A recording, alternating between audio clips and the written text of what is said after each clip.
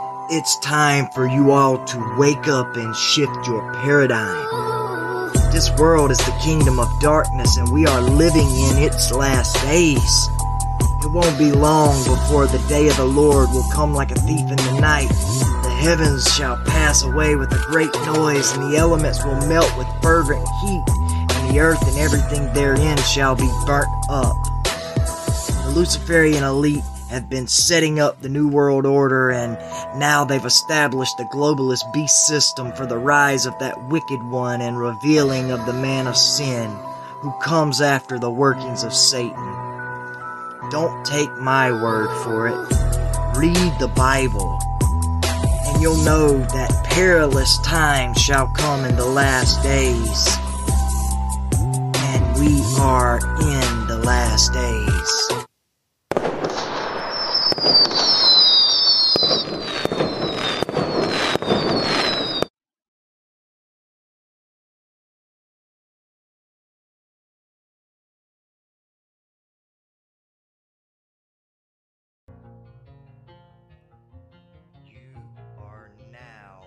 Listening to the place for biblical end times truth, the Remnant Report.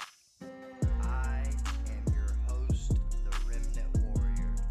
Here we are dedicated to equipping the remnant for the tribulation that must shortly come to pass, as well as reaching the lost at any cost. The time is near for us to not love our lives even unto death. We serve a risen, living Savior, so death is not the end, and we know that we will overcome the dragon by the blood of the Lamb and the word of our testimony, because we love not our lives unto death. And now, let's get this program started. Hello, brothers and sisters, and welcome to another edition of the Remnant Report. I am your host, the Remnant Warrior. And guys, I hope that you are able to hear me okay. I know I'm very, very late getting started. I posted earlier saying that I was going to be starting at 8 instead of 6 tonight, but that wasn't the case. I ended up not being able to start until now. I posted up on Facebook again saying that I would, be a little later, and I hope that everybody is here and able to watch. And you know what? If you're not able to watch live, you can always catch the replay. Now, what we are going to be talking about tonight is really going to be picking up where we left off in the last program. Tonight's episode is going to be a revealing prophecy episode, and the reason for that is really simple. We're going to be talking tonight about if you haven't seen the title, we're going to be talking about the persecuted church in the end times. The persecuted church during the tribulation period. But more than that, we're going to be talking about the power of the persecuted church during the end times. See, if you've been watching the Remnant Report at all for the past, 6 months or so, then you've heard me say and you've heard me talk about the two kingdoms, because I harp on the two kingdom concept constantly.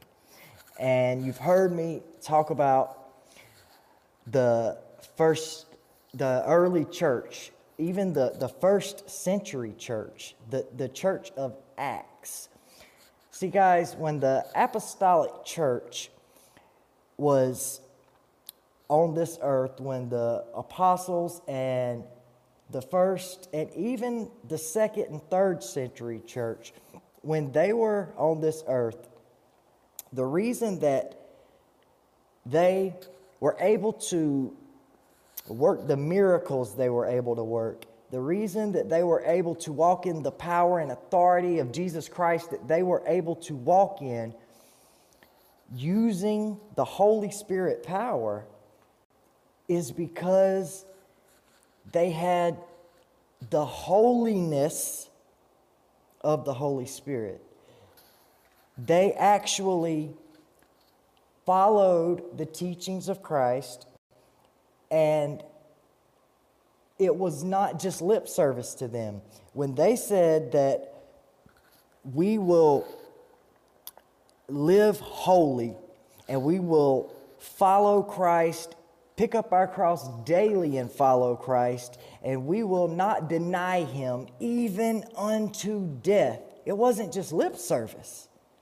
That's the life they lived.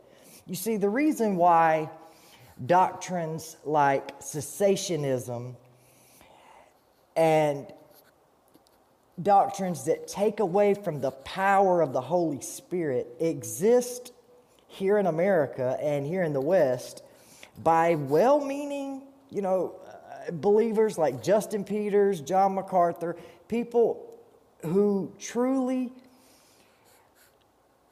strive at least for what we, the public, can see from their public lives. We don't ever know what somebody's doing in private.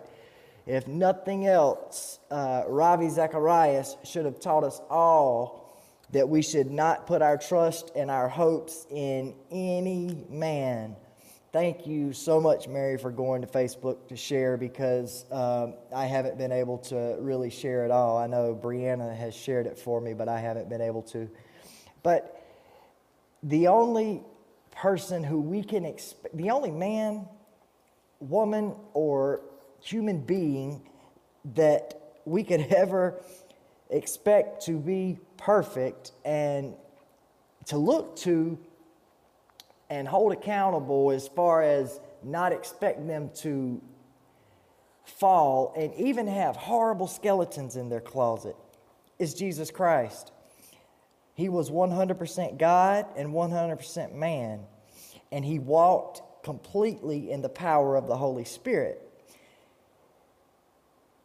Men and women today, and I'm just going to say men because I'm talking about pastors and leaders in the church, they cannot be, we cannot put our trust in them. We cannot look to them the way that people look to the leaders like Ravi Zacharias or David Jeremiah or Hal Lindsey or fill in the blank. There are literally tons of them, hundreds.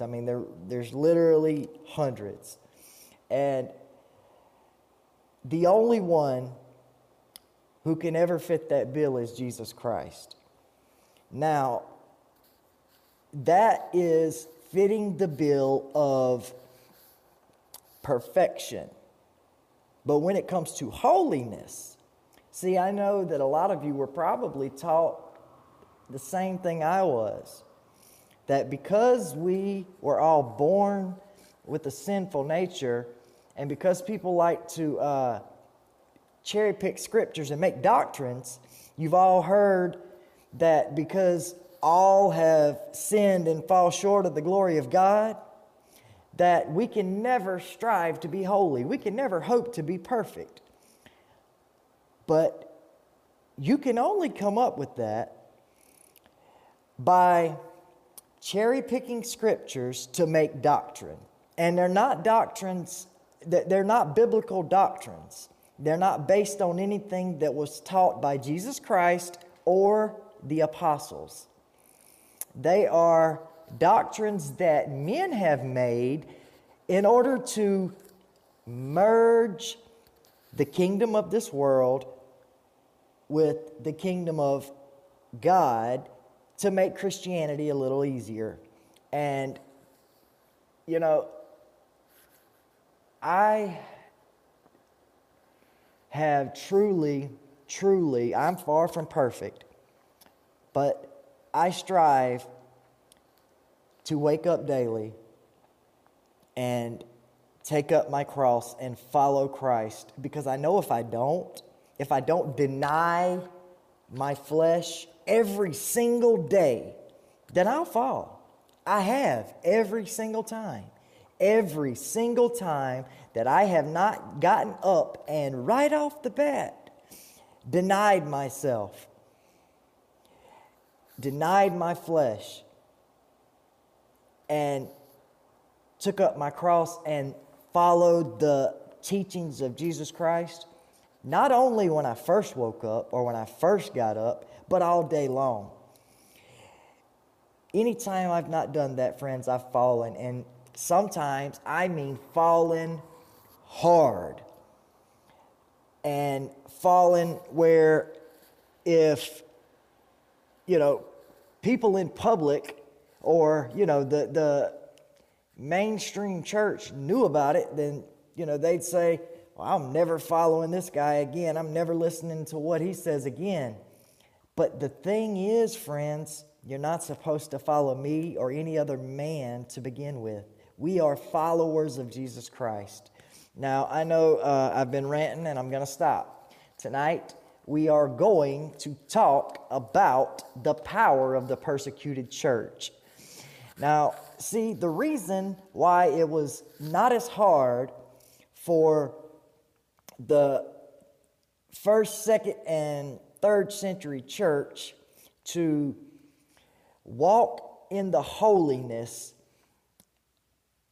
of the teachings of Christ and have that Holy Spirit power is because they were under persecution. See, when the church is under persecution, the church is at its best. Now, I know that here in America that we have been taught that the church shouldn't have to go through persecution because we're not appointed unto wrath. But persecution is not the wrath of God. It does not matter if it was in the first century, what the apostles lived through, or if it's the persecuted church in China and Iran and in Israel. It doesn't matter if it's them or if it's the church that will be persecuted by the Antichrist during the tribulation period. It's not the wrath of God. It is the persecution of the church by the enemy and by the world. And if you're persecuted by the world, you're persecuted by the enemy and the spirit of Antichrist. Jesus told us, he told all of us, not just his disciples, he told all of us that the world would hate us because they hated him first. He told us that rejoice. He said, rejoice when men revile you or persecute you for my name's sake. Friends, do you know how gold is made pure? Through fire.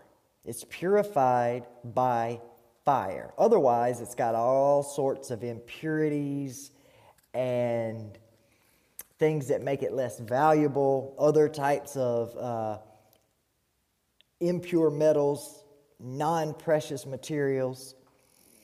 See, we as the body of Christ, the true body of Christ, and I say the true body of Christ because there are so many people, I'm going to try not to get upset, but there are so many people who claim the name of Jesus Christ who would not know. I mean, if you ask them what it meant to be a Christian, they could not tell you. They believe because they sit in church every Sunday and they follow in the Bible to what the pastor says, and they believe what the preacher has taught them, that they're going to heaven. But Monday through the Sabbath day, they live like the world and the prince and ruler and God of this world. So that is why I say the true church, true believers. Because there are many, many, many, many who consider themselves Christians who are not. There are even more who the world considers Christians, because the world, anybody who wants to put the banner of Christianity over their religion, the world considers them Christians. Doesn't matter if it's the Mormons, Jehovah's Witnesses, the Catholics, the New Apostolic Reformation, the Word of Faith movement, all your charismatic genres. And, I used to like to almost pick on the Word of Faith guys and the NAR guys, like they were somehow less worldly, somehow more worldly than the Methodist or the Calvinist or the Baptist or the evangelicals or the non-denominationals. But the fact of the matter is, friends, that the church here in America has flat out merged itself with the world. Most people, and this is, a lot of times through no fault of their own, it was the way they were taught. Most people believe that there is a time to live there's a time to be holy and godly, and the time to live like the Bible tells us to. But then there's also a time for a believer to live like the world.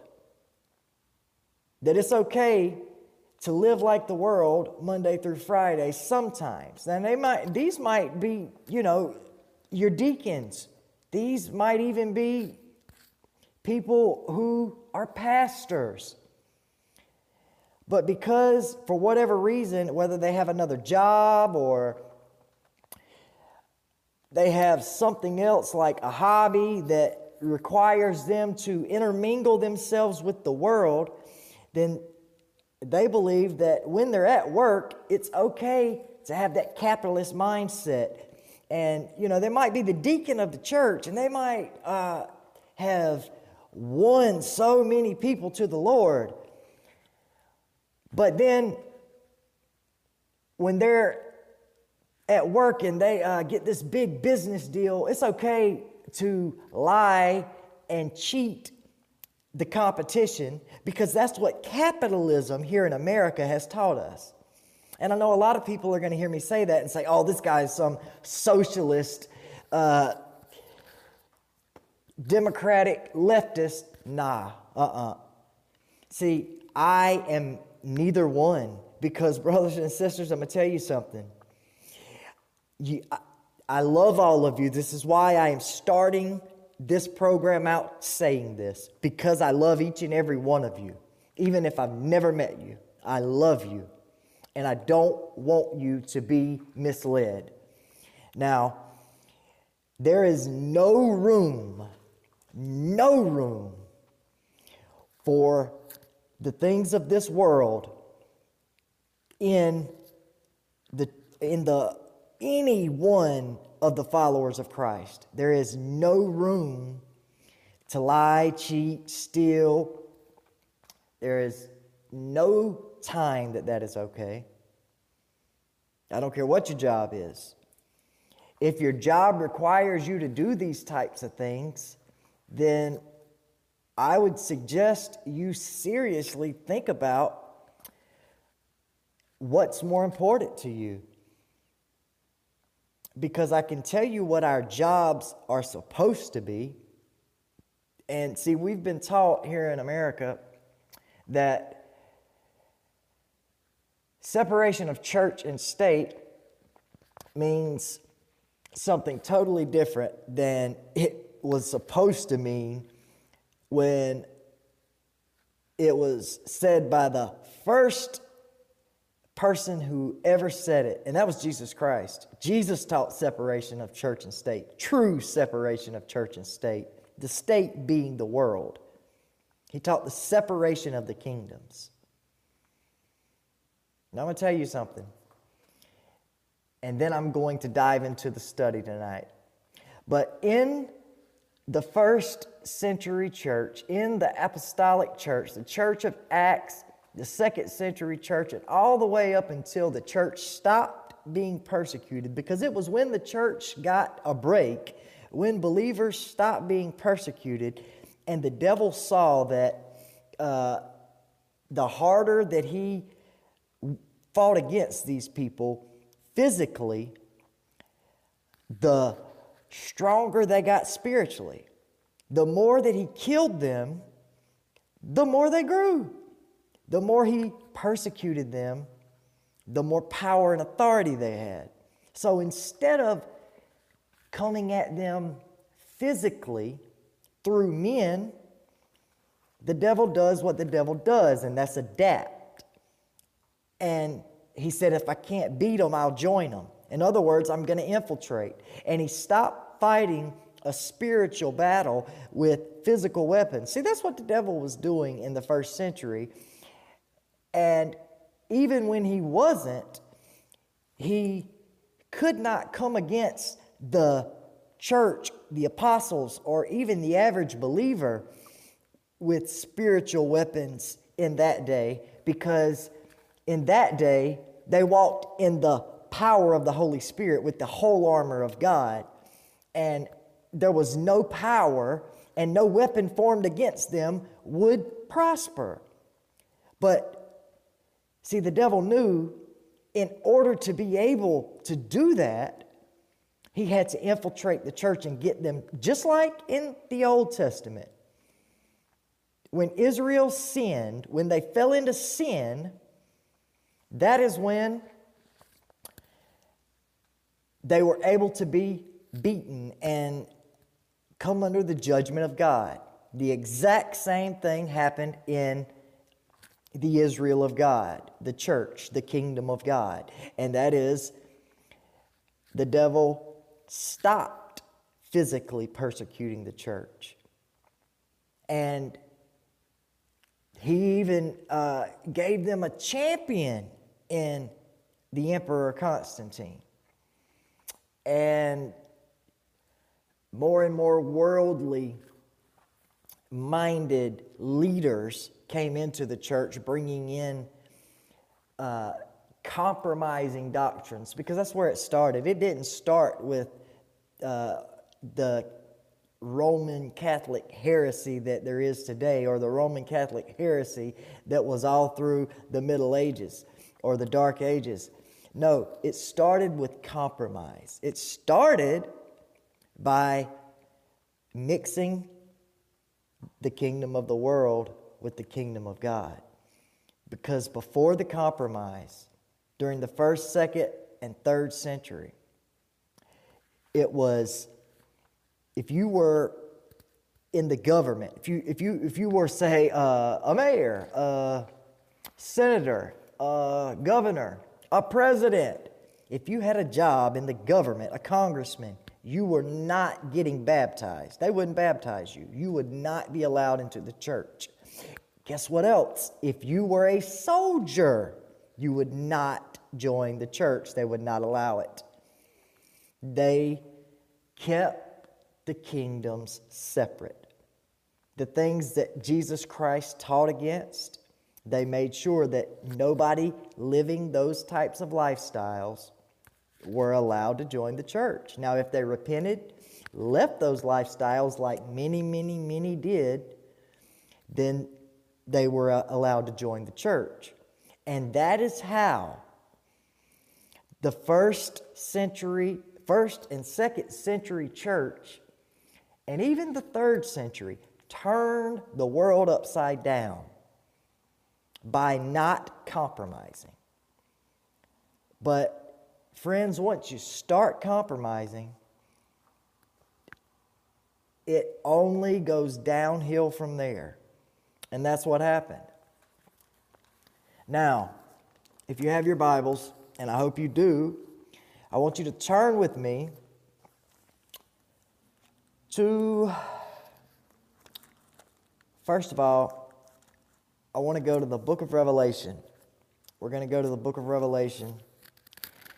And we're going to actually read several things in Revelation. But I want to start off by looking at Revelation chapter 1. We're going to start in chapter 1.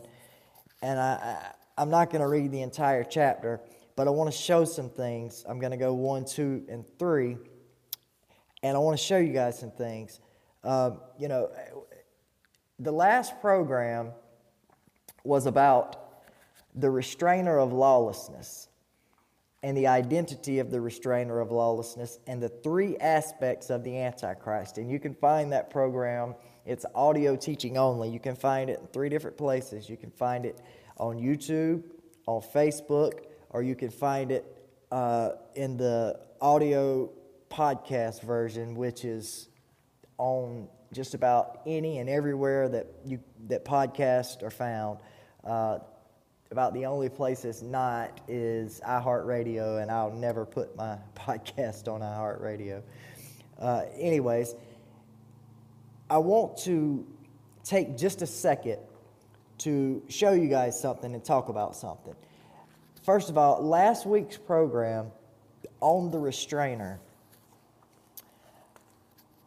I used a lot of resources for the information that I got for last week's program. Of course, the Bible being the main one. But every resource that I used to come up with what I came up with can be found in this book. It's called The Revelation Revolution by Dr. Dennis James Woods. And I know that this is probably backwards because it's on camera, so it probably is not mirrored, or probably is mirrored. But this is Dr. Woods is a series. It's the End Times Apologetics Series, Volume 1.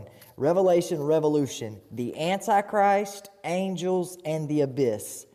And guys, this is one of the best books that I have read on the tribulation in a long time. And I'm sure the entire series will be that way. It is, there are some things in it that I don't completely agree with, but they are very minor things, and they are things that nobody is sure on. The things that can be found in Scripture, the things that everybody can be certain about, all of it is accurate in this book, and I agree with it 100%. Now, I am going to leave a link on the YouTube channel for where you can find this book. I'm going to take these off because they're, quite frankly, hurting my ears, and my microphone is right here anyway, so it's not going to hurt anything for me not to have those on. I hope that you guys will go to the link that I put in the description of the YouTube, and I'll put it in the comments on Facebook as well. But I hope that you guys will go and order a copy of this book, because it is truly, truly an amazing book. And with the times that we are living in, and this is probably going to shock a lot of you, but I would rather you go and buy Dr. Woods' book than buy my own. I truly would. I could care less about selling books. I really don't care if another one of mine sells, as long as I can get you people to see the truth of the two kingdoms. Now, the reason why Dr. Woods' book is important in regards to the two kingdoms is because one of the very, very horrible doctrines of men that was brought into the church by men trying to join the two kingdoms is dispensationalism. And a little nowadays, it's even kind of, doctrines change over time. Dispensationalism is not necessarily all that it was when it was first created.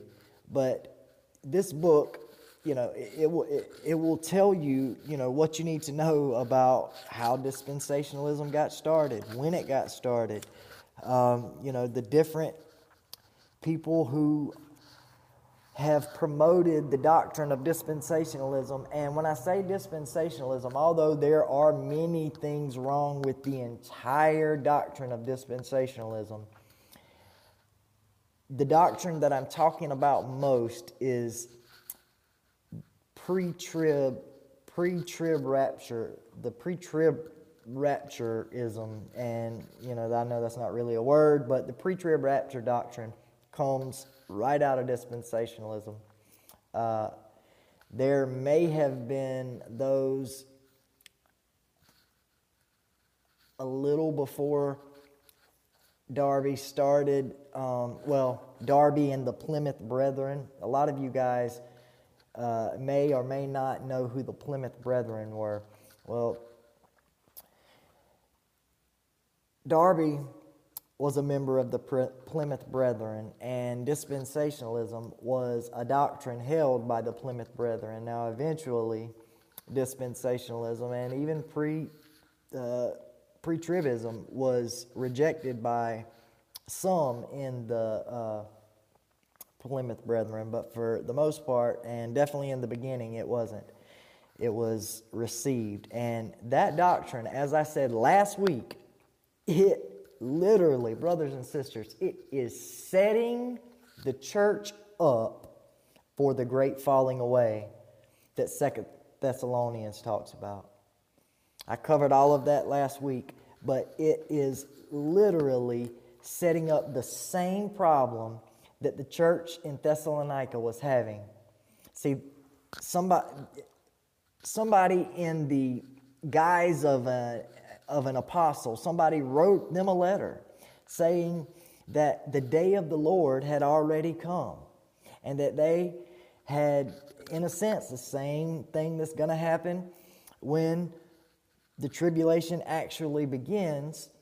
All of the people who I call your modern day Thessalonians, they are going to believe that the day of the Lord has already happened and that they've missed it, and that they are indeed not believers, that they are lost because, and they may be lost, but regardless, they're going to fall away because they are going to think that the day of the Lord has happened. And of course, we know that in 1 Thessalonians, Paul tells us that believers, we are not appointed to wrath. God has not appointed us unto wrath. And dispensationalism and there are a lot of other, like for instance, Calvinists. There's a lot wrong with Calvinism. The entire tulip doctrine is, at least the way it was when John Calvin and others first came up with it, it went completely against what the apostles and the early church fathers taught. If you don't know what tulip is, it is each letter stands for a word that forms the doctrine for Calvinism. Now, I'm not going to get off on the rabbit trail and go over tulip, but I will tell you to go to the Omega Frequency on YouTube, or you can go to Reclaiming the Faith on it's on the Apple App Store, and or the Apple Podcast or iTunes, I think is what it's called. I'm not an iPhone guy. I have never owned an iPhone in my life, but I know that Phil Baker's show, Reclaiming the Faith, is a part of Omega Frequency. So you can find it on the Omega Frequency YouTube channel, or you can find it on wherever you find podcasts like iTunes and, the different places, Spreaker, Spotify, all the different podcast places, Podbean. And Phil Baker did a 3-part series on the tulip doctrine versus the early church. And, he actually had to do a 3-part series, 3 different episodes. They're about 30 minutes each, 25 to 30 minutes each, that cover these doctrines. And it also shows how they do not line up with not only what the early church taught, because the early church is not where we get our doctrine from. The only reason why we look to the early church is because they were taught by the apostles. And almost every time, they've gotten it right. So, although you're probably not going to go wrong if you are following the teachings of the early church fathers, that is not what we do. We look to Scripture as our ultimate teacher. Jesus Christ is our teacher. He is our rabbi. He's the only rabbi. Now, Revelation. I got off on a rabbit trail, and I hate doing that. Got off on another rant. But Revelation chapter 1, this is, of course, a lot of people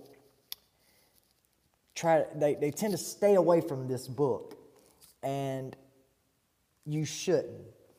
Now, if you're going to read Revelation, you need to put out of your mind any and everything that you have ever been taught by any of your, I don't care if it was your preacher growing up, or your favorite prophecy pundit, or your favorite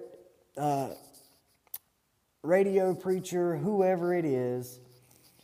Forget about what they taught you and read Revelation as if you've never read it before, with the Holy Spirit and the rest of the Bible as your guide. And this is something that we should do, because we are told in Revelation, at the end of the book, God tells us that there is a special blessing. This is not said in any other book of the Bible. But in the book of Revelation, it says at the end that there is a special blessing to those who read and keep the sayings that are in this book. It says,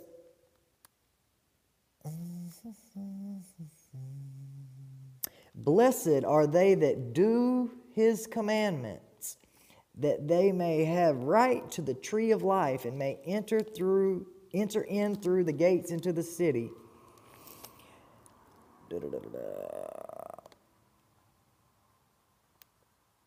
I may not be. Yeah, I am. Okay, here we go. It says,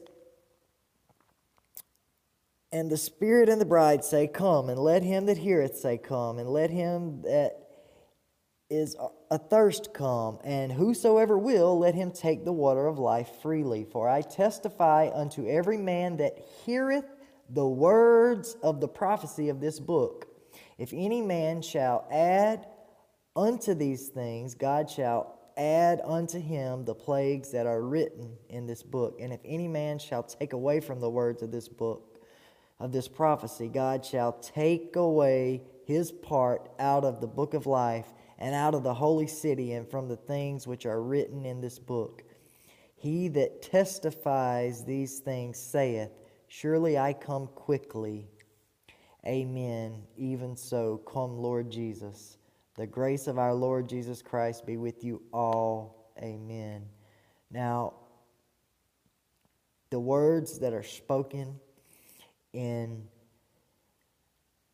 verses 18 and 19 of Revelation 22 should be the scariest, most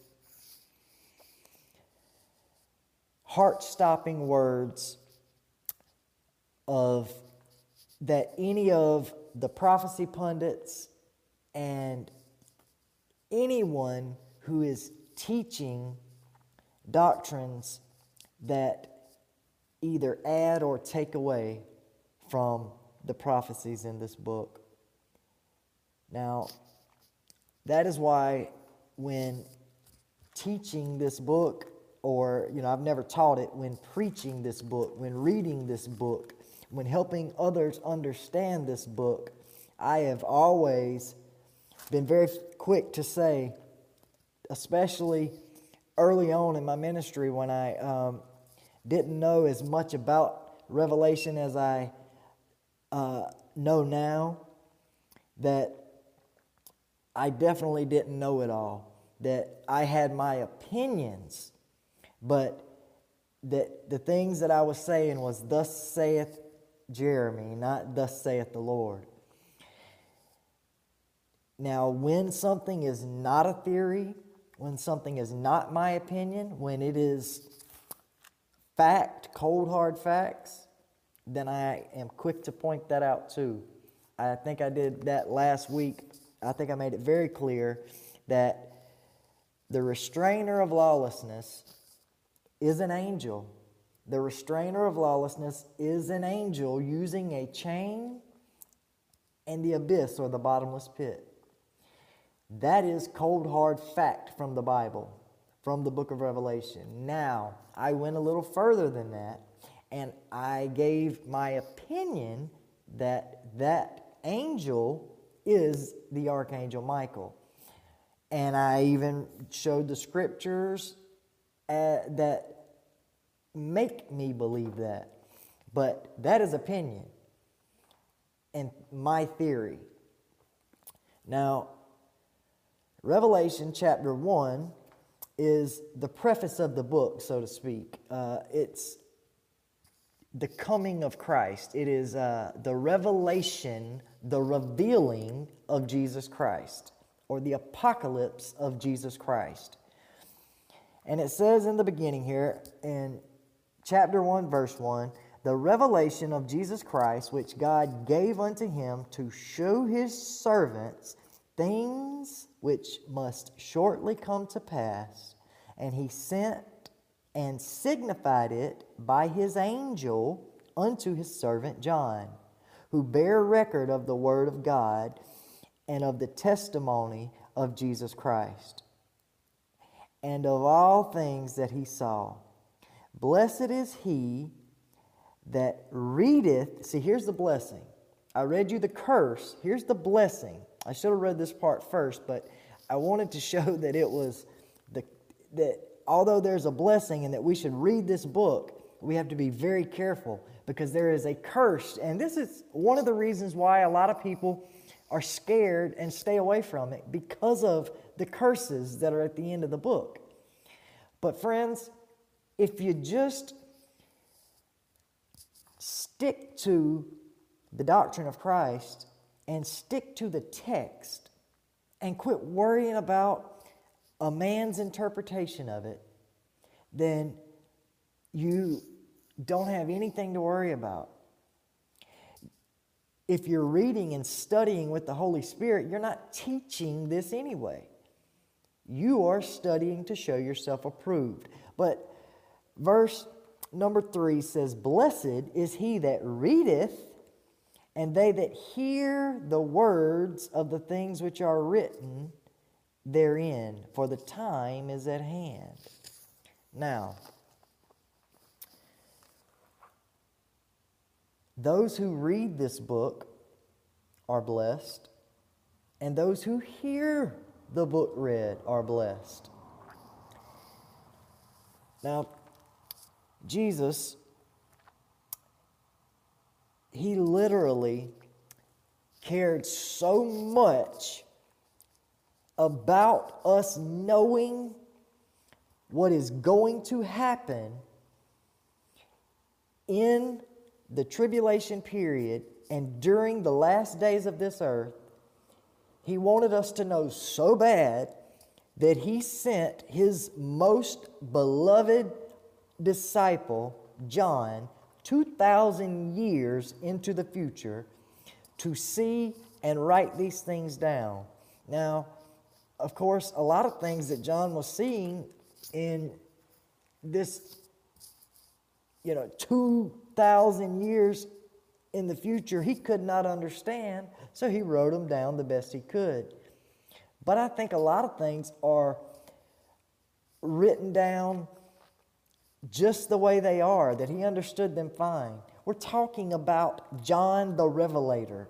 We're talking about the Apostle John, who had the angel there with him to tell him the mysteries of the beast and the woman and all of the other things. So I don't think there were many things that he didn't understand. Maybe some things like technology that he was seeing happen. But for the most part, I have to believe that John understood it. And Jesus sent John to forewarn us. But here in the very beginning of Revelation, when this book was written, this is what I like to call the twofold part of Revelation, the twofold fulfillment and the twofold meaning. And even in the cases of the churches that I'm about to read the letters to, it would definitely be a twofold meaning, but also a twofold fulfillment, because John was talking to 7 specific actual churches that were in Asia, and they were there at that time, real people. And Jesus was telling John what to tell them, because guess what? They were living in tribulation. John says, John to the 7 churches which are in Asia, grace be unto you and peace from him which is and which was and which is to come, and from the 7 spirits which are before his throne, and from Jesus Christ, who is the faithful witness, and the first begotten of the dead, and the prince of the kings of the earth, unto him that loved us and washed us from our sins in his own blood, and hath made us kings and priests unto God and his Father. To him be the glory and dominion forever and ever. Amen. Behold, he cometh with clouds, and every eye shall see him, and they also which pierced him. And all kindreds of the earth shall wail because of him. Even so, amen. Now, there is so much that I can unpack just from that little bit of scripture. So much that people have made doctrines out of, so much that people don't understand, and so much that people do understand. And I'm going to tell you something. If you take it exactly like it says, if you don't try to add to it or take away from it, then you will know exactly what it says and what it means. Now, Revelation is a book that talks in allegory and a book that talks in symbols, but you can usually tell when it's using allegory and symbolism and when it's not. Now, one of the doctrines that have really thrown people off and made people believe the lies of things like preterism and dispensationalism is either that all of the things in Revelation were fulfilled by 70 AD because the things that are written in this book were written only to these 7 churches. That's one of the lies and one of the doctrines of men. And also dispensationalism, which says that these churches are not actual churches. but church ages that are in the future. They are different church ages. That's dispensationalism. And I'm here to tell you that these were actual churches. Although we all can probably find something in common with these churches, in churches throughout the world, throughout history, during the past 2,000 years, the fact remains that these churches, the church of Ephesus, Smyrna, Pergamos, Thyatira, Sardis, Philadelphia, and Laodicea were actual churches. And there was a letter written to each of them. Now, I think that there is definitely something that we can get in the last days, because there is definitely churches exactly like this all throughout the world in the last days. But you see, there is one specific church that we are fixing to focus on, because there is one specific church that I think the Tribulation church, the saints during the last days, will be able to we will have the most in common with, and we will be able to relate to the most. And that is the church of Smyrna. Now, I want to read you this. I want to turn to Revelation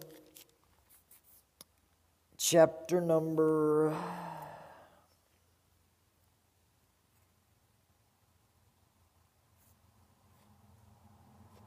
verse number 7. We're going to start with verse number 7 of chapter 2. And it says, "He that hath an ear, let him hear what the Spirit saith unto the churches. To him that overcometh, I will give to eat of the tree of life, which is in the midst of the paradise of God. And unto the angel of the church in Smyrna write, These things saith the first and the last, which was dead and is alive. I know thy works and tribulation and poverty, but thou art rich. And I know the blasphemy of them which say they are Jews and are not, but are of the synagogue of Satan. Fear none of those things which thou shalt suffer." See, they're going to suffer, just like we're going to suffer. This was an actual church in the first century. This was an actual church. This actually wasn't the first century. I guess this was the end of the first century when this was written. So this was the apostolic church, the church in the time of Acts, a little after. And Jesus is saying to them, I know thy works.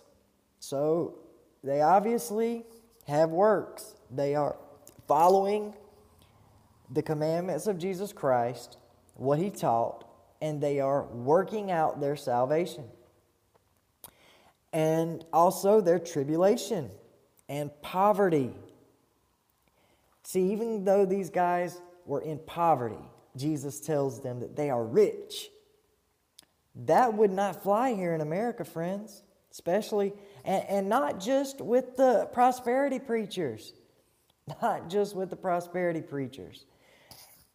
Your average deacon on the church pew, and even church member, makes between $50,000 and $500,000 a year. Now, is that poverty-stricken? No. Now, am I telling you that you're not a Christian if you make money? No, I'm not.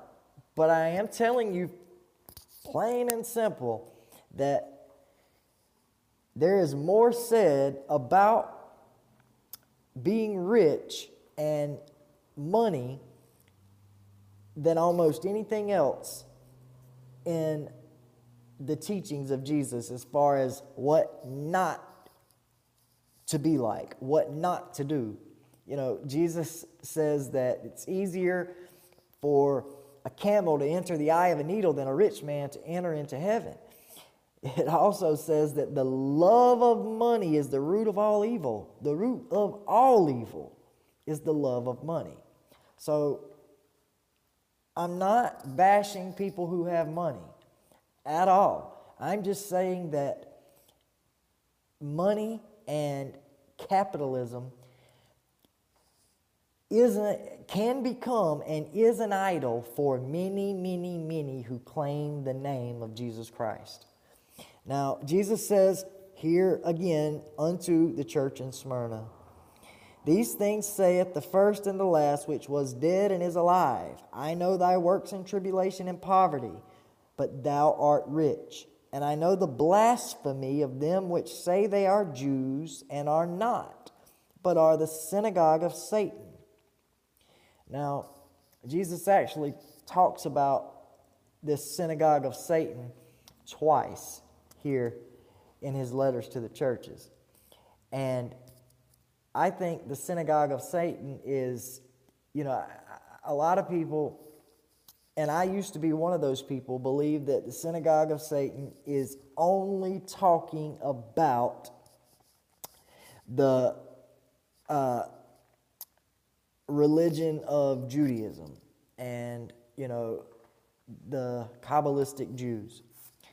I definitely agree that it is talking about those people, the Pharisees, and those who practice the doctrine and religion of the Pharisees, but it's also talking about spiritual Jews. It's also talking about spiritual Israel, those who claim to be in the church but do lie. They're not. Because, friends, when Jesus wrote this, Israel was a spiritual kingdom, and the only way to enter it and be the chosen of the Lord was by accepting Jesus Christ. And for the most part, the physical Israel rejected and even had Jesus crucified. So they would have had to been grafted back in, the same as the Gentiles were grafted in. There was only one way to enter into Israel.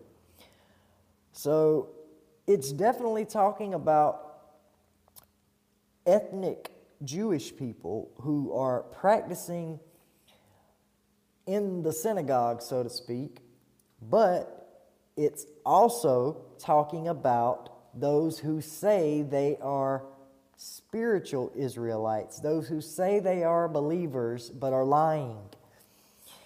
And they're actually of the synagogue of Satan.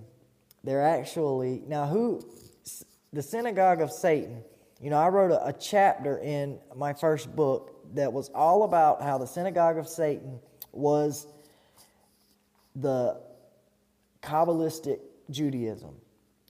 Because there's only one religion that has a synagogue, and that's who Jesus was talking about. It's the religion of the Pharisees, and this, that, and the third. But a lot of you know that I have rewritten the first edition of my book, and I have edited a lot of it. And in the second revised edition, I changed a lot in that chapter.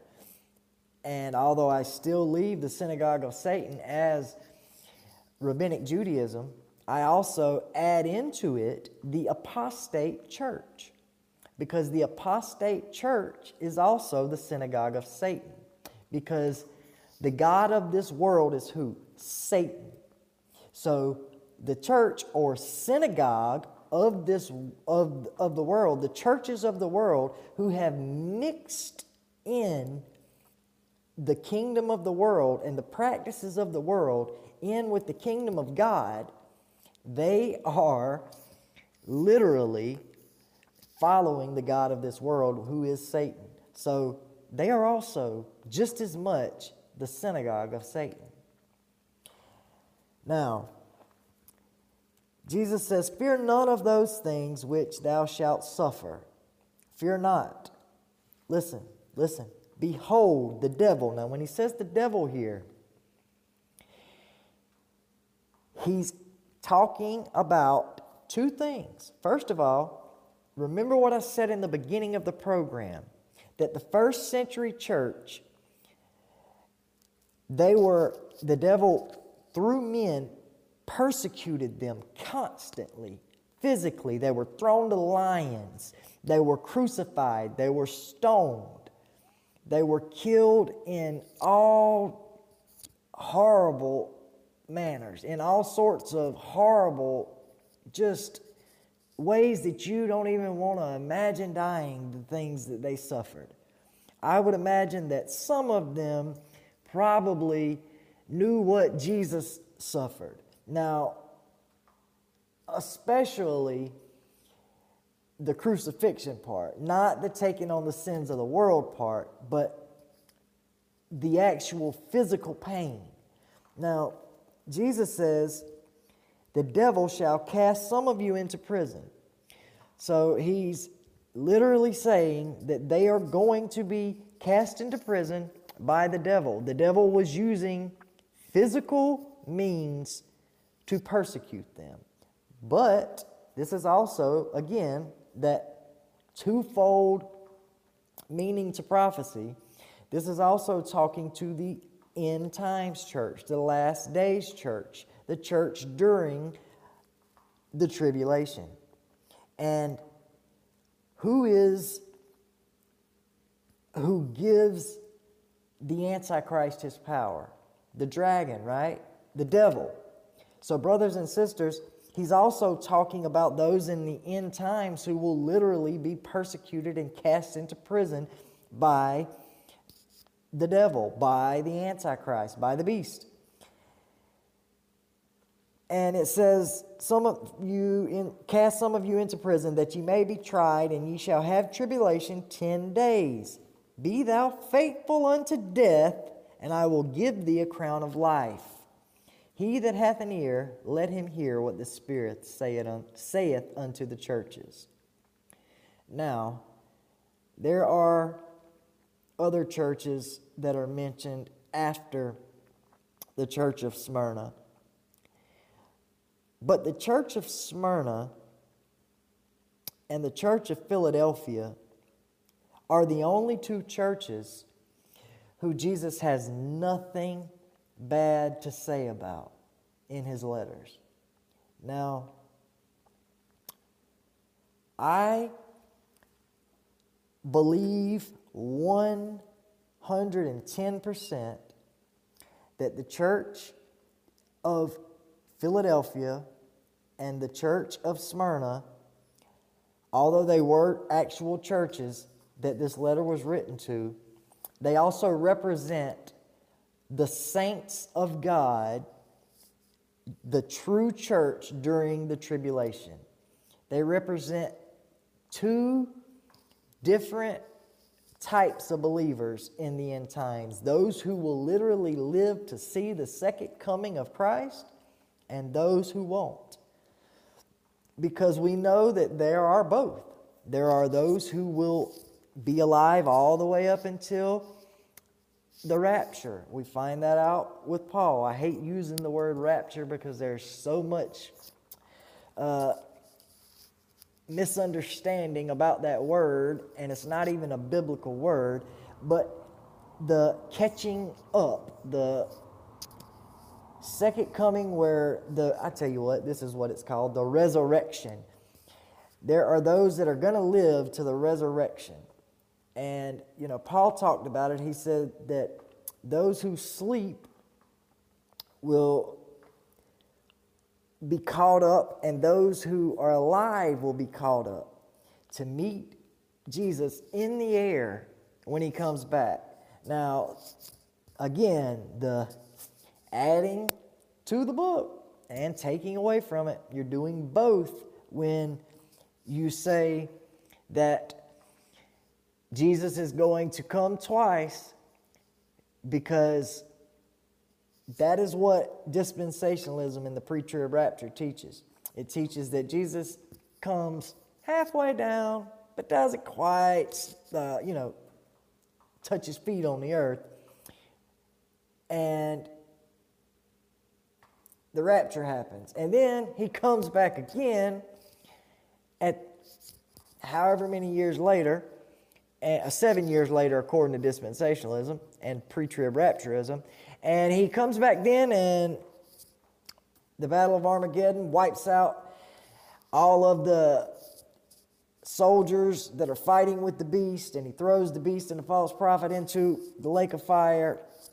And that is adding and taking away both from the prophecies in this book. Jesus is he only comes twice. His first coming, where he came as 100% man and 100% God, born of a virgin, to be the Lamb of God that takes away the sins of the world. And then when he comes again to judge this world and to resurrect his bride.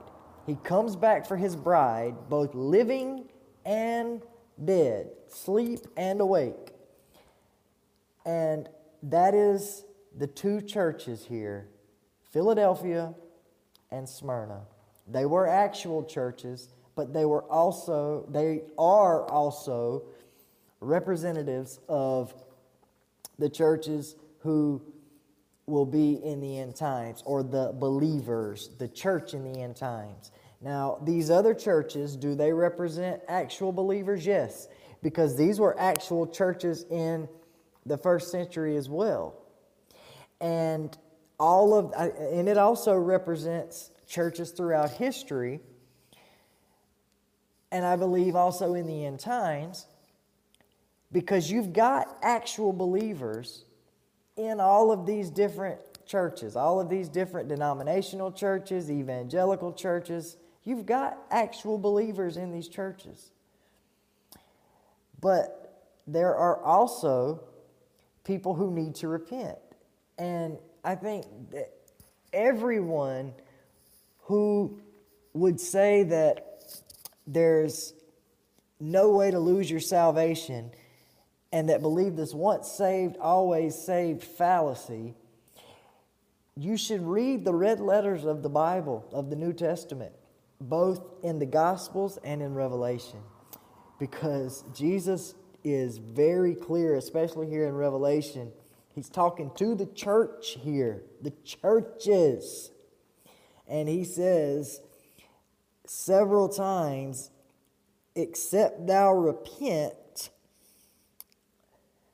I will remove thy candlestick. He says this he's talking to the church at Ephesus. And he says, these things saith he that holdeth the 7 stars and in his right hand, who walketh in the midst of the 7 golden candlesticks, which are the 7 churches. I know thy works and thy labor and thy patience, and how thou canst not bear them which are evil. And thou hast tried them which say they are apostles and are not, and hast found them liars, and hast borne and hast patience, and for my name's sake has labored and hast not fainted. Now, we know that the church of Ephesus was a true church because Paul wrote a letter to the Ephesians.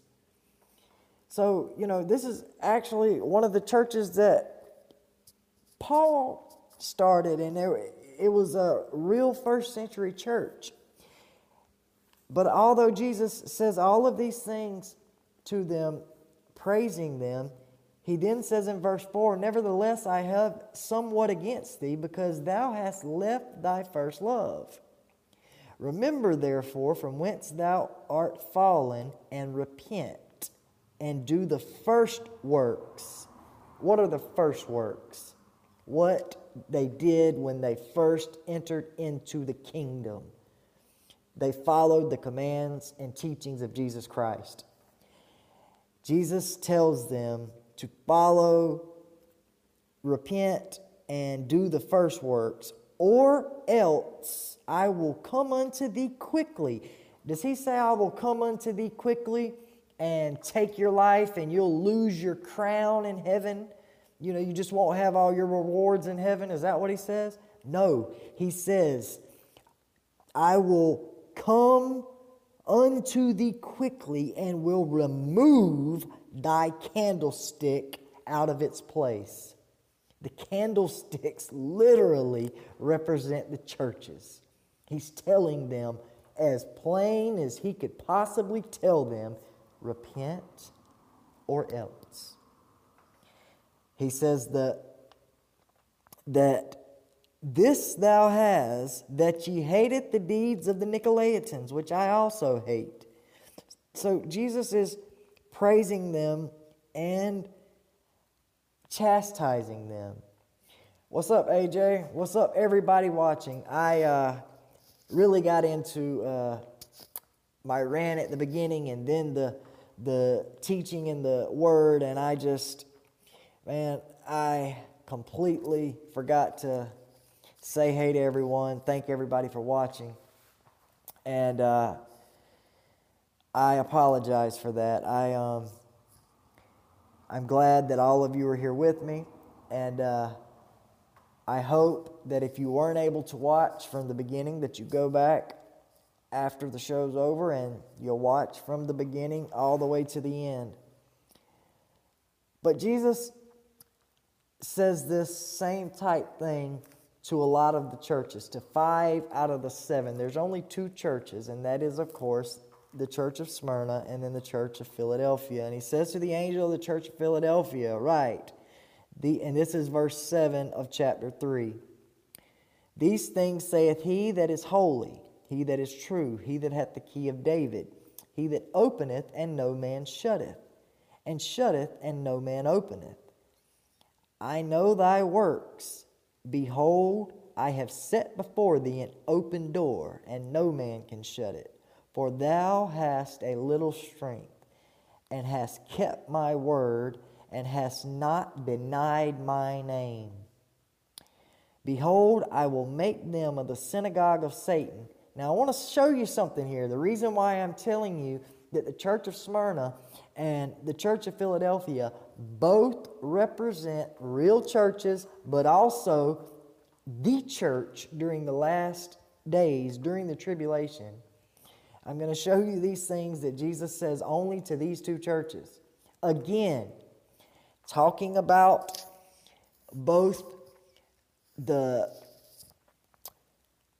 synagogue of Satan, as in the rabbinic Jews, the Kabbalistic Jews that are practicing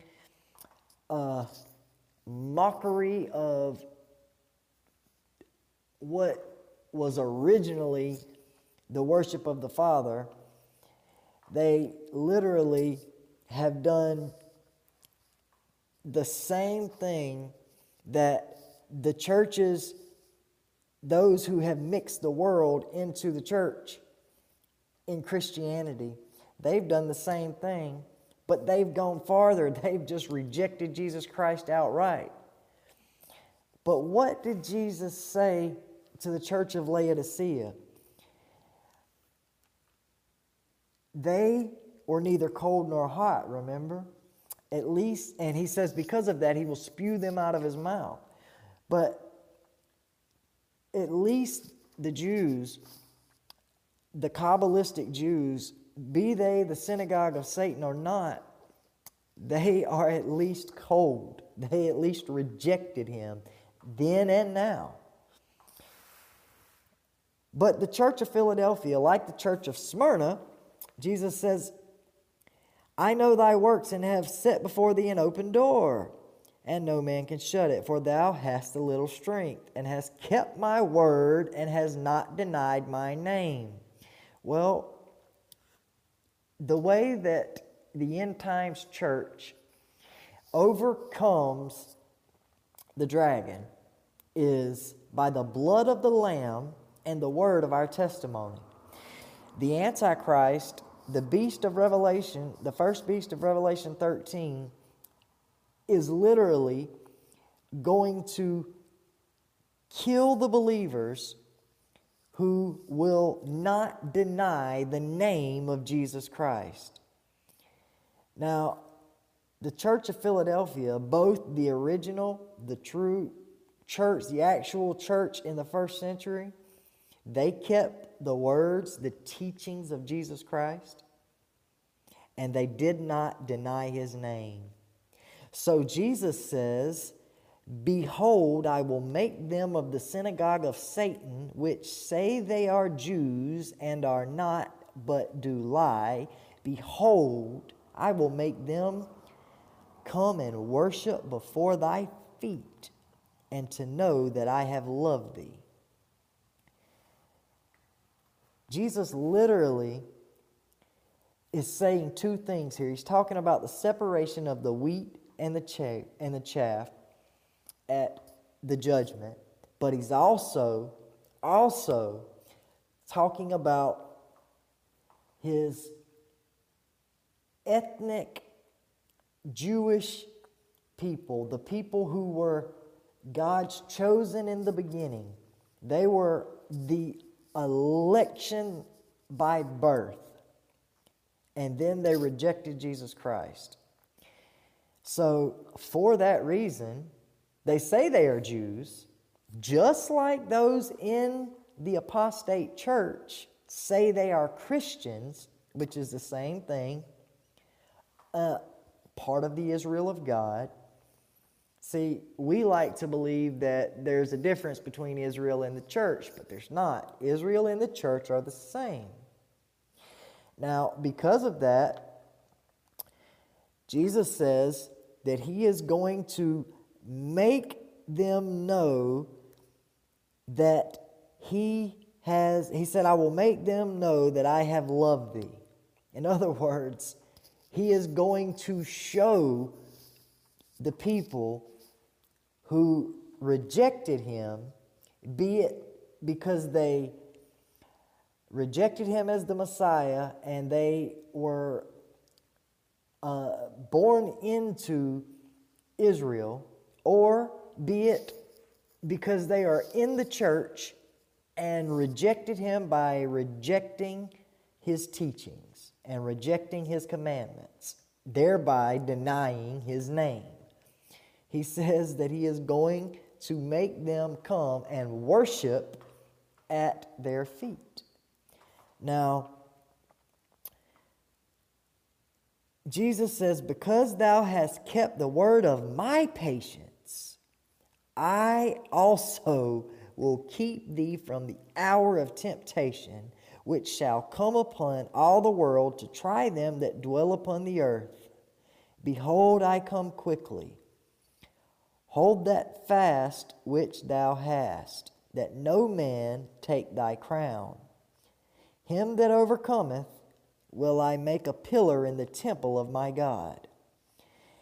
And he shall go no more out, and I will write upon him the name of my God, and the name of the city of my God, which is New Jerusalem, which cometh down out of heaven from God, and I will write upon him my new name. Now, a lot of people like to, and I know that there are a lot of people who don't agree with me on this, even people who teach the two kingdoms.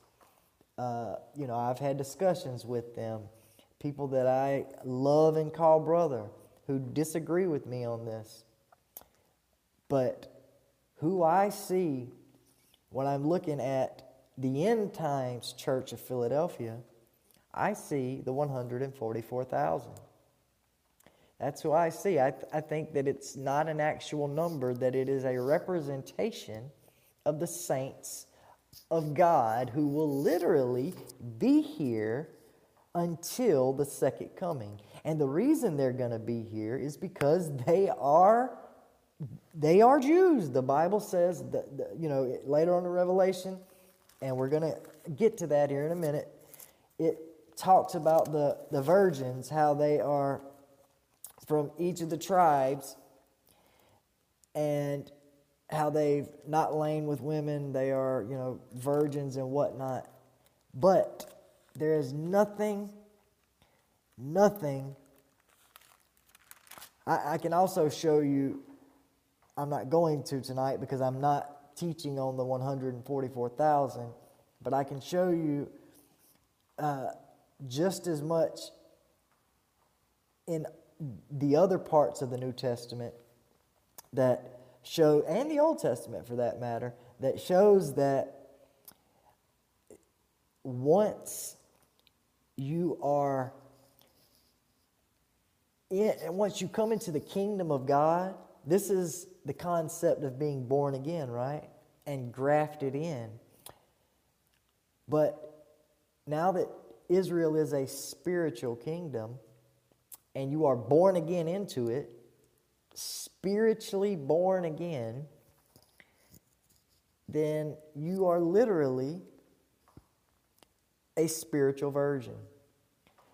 And as long as now I don't believe that everybody who is a believer, like I said, there are two different groups of believers that I see in the tribulation period. And I think they're represented here by those in the church of Smyrna and those in the church of Philadelphia. Now, you could also say that there are some in the other churches, those who repent. But once they repent, then they would be in one church or the other. They would be in the kingdom of God. There is only one kingdom of God. These were different churches, just like we have. That just means different congregations. The church is the body of Christ. These were different congregations. In 5 of these congregations, there were apostate people, apostate Christians, if you will, and apostate doctrines. And Jesus tells them that if they don't repent, then He's going to take their name out of the book, that He's going to take away their candlestick. He tells them that, let's see, the church of Sardis,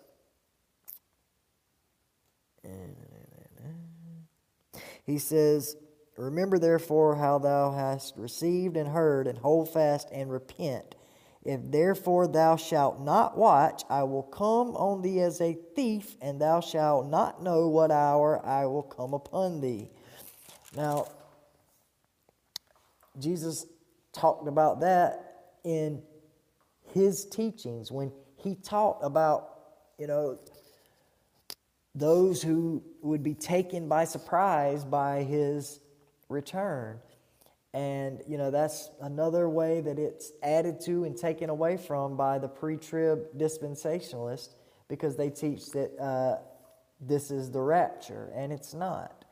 But I don't want to spend too much time on this, so I'm just going to say that each one of these churches represent a congregation, both in the first century, and you can say all through history, but the 2 churches that are literally shown to be and called the elect, Jesus has nothing bad to say about them, are Smyrna and Philadelphia. And we know that there are those who will be killed. The only way that they are going to overcome the dragon and those who are Jews and those who say they are Jews and are not but do lie is literally through death. By the blood of the Lamb is the only thing the blood of the Lamb and the word of their testimony. They have to love not their lives even unto death. That happened in the first century, and it's going to happen again in the tribulation. But we also see believers who are going to make it throughout the entire tribulation. Now, a lot of people will say that these are, and this is especially a dispensational point of view, that these are these 144,000 Jewish evangelists. Well, I disagree, and I have very good reasons, both from the early church fathers and the Bible itself. And the Bible is our ultimate source of truth and our last stop for what we believe in our doctrine. Now, I even know that BDK, does not agree with me on this, and that's okay. And when I say does not agree with me, I mean he does not agree with me that the 144,000 are the same as the Church of Philadelphia. But that's okay. I think it's easy to see, whether you agree with that or not, that the other thing that I've said about the Church of Philadelphia is 100% true and not a theory. It was an actual church in the first century, and is also a church, a group of believers that will make it until the very end of the tribulation period, the return of Christ. We know that there will be those alive that see Him in all His glory, that are believers. We know that there will be those alive who aren't followers of Christ. The Bible says every knee shall bow and every tongue confess when He returns. But I want to go now to the book of Revelation chapter 13. And I want to see for just a little while this persecution that is going to take place. I've shown you guys how it was done. I started this program off talking about the way that the first century church, the church of Acts, the first and second century church, they walked in the power of the Holy Spirit because they were holy. They were holy, and they were also persecuted. The more they were persecuted, the more they were holy. And that's because they considered themselves worthy. They considered it a privilege to be worthy enough to die for the name of Christ, the cause of Christ. I misspoke. I meant to say they considered it a privilege to be considered worthy enough to die for the name of Christ and to not reject the cause and name of Christ and the teachings of Christ. But here in Revelation 13, we see this beast, this Antichrist, that's going to rise up out of the sea. The first beast is going to rise up out of the sea, or out of the nations. And it says here, and I stood upon the sand of the sea, and I saw a beast rise up out of the sea, having 7 heads and 10 horns. And upon his horns 10 crowns, and upon his heads the name of blasphemy. And the beast which I saw was like unto a leopard, and his feet were as the feet of a bear, and his mouth as the mouth of a lion. And the dragon gave him his power, and his seat, and his great authority. Now, we are literally seeing, we talked about this in the last program, we're seeing, first of all, the first aspect of the beast is the kingdom aspect. And this beast is going to be given his kingdom and his great authority from the god of this world, or the dragon. Satan. And the second aspect of this beast is this man that rises out of the nations, that rises out of this kingdom to rule this one world kingdom. Because in the end times, and this is what I wanted to point out, this was the big point I wanted to make tonight. This is the reason why the church will be walking in the power of the Holy Spirit during the tribulation, the same as they were in the book of Acts. And this is why I pray to God that I will be allowed to live until this time and considered worthy enough to be one of these tribulation saints.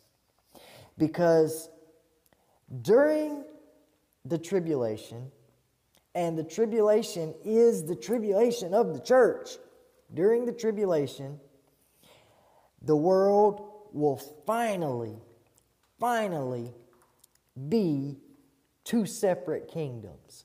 One kingdom of the world under one world government, and one kingdom of believers, kingdom of God. It will literally be the two kingdoms. There will be no mixing of the world and the church. No. The believers, yes, we will be persecuted, but we will once again be purified by the fire of that persecution.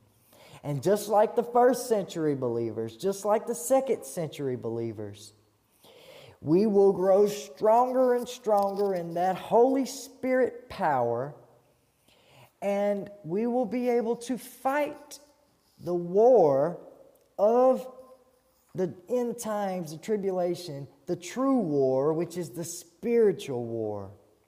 And those, whether you want to believe that the 144,000 are actual ethnic Jews, or you believe, as I do, that it is representative of those who follow the teachings of Christ, who have been following the teachings of Christ, not start once they see that the tribulation has happened. You see, once the tribulation has happened, once the church is being persecuted, brothers and sisters, there's only going to be two kingdoms then. There's only going to be two kingdoms. And I wish we had time, because I'd take you to Revelation chapter 6 and I'd show you, this great multitude that appears in heaven from all of the believers who are martyred for the cause and the name of Christ. And I would make a doggone good case for them being the church of Smyrna believers in the tribulation. And then the 144,000 being the church of Philadelphia. But whether or not, that I will say that is a theory of mine. That is not biblical truth. And I am not adding to this book or taking away from it. I'm giving you my theory on that aspect of end times Bible prophecy. Now, the fact is, there will be these believers who have been separate from the world, who have kept the name and the teachings of God, have not denied His name, and have kept His commandments. And because of that, those of the synagogue of Satan are going to be made to come and worship at their feet.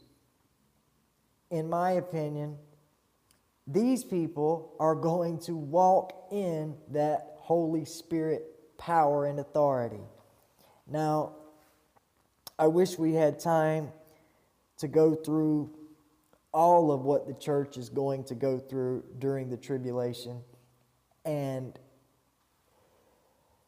be able to see some of the different things that we have to look for in the future. And like I said, some of them are things to look forward to depending on how you're looking at it. If you're looking at it from a worldly point of view, it probably sounds horrible to you.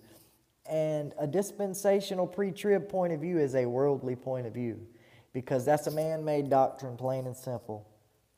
A man made up the doctrine of the secret pre-trib rapture. It was not something that was inspired by the Holy Spirit and put down in Scripture. So when you are following that worldly doctrine, then you are definitely being led astray.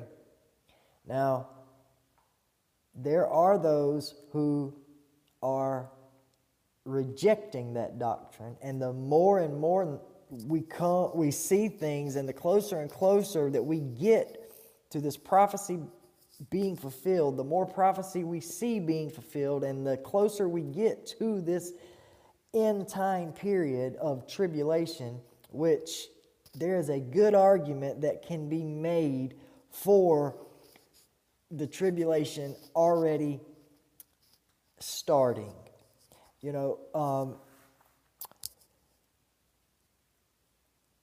People think that 2 Thessalonians is all about, or what Paul is talking about in 2 Thessalonians 2 is about the entire tribulation period.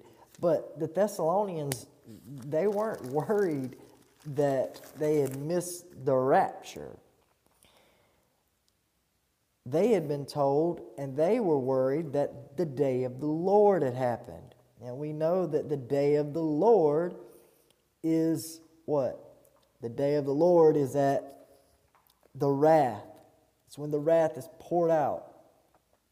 Well, Paul talks in 2 Thessalonians about the revealing of the Antichrist. He doesn't call him the Antichrist. He calls him the man of lawlessness or the man of sin. And he talks about the restrainer being removed. We covered all of this last week. Now, there is something that you all need to understand, and that is that the tribulation could have started already. The Antichrist does not have to be in his second or even third aspect for the tribulation to have started. The tribulation starts with all of the things that Jesus tells us in Matthew 24 and the things that we see in the beginning of Revelation. We can literally see the tribulation starting. Now, it starts with the riders, right? And the trumpets. Now, in Thessalonians, in chapter 2, it says, "Now we beseech you, brethren, by the coming of our Lord Jesus, and by our gathering together unto him." This is not talking about the beginning of the tribulation here. It's talking about the second coming.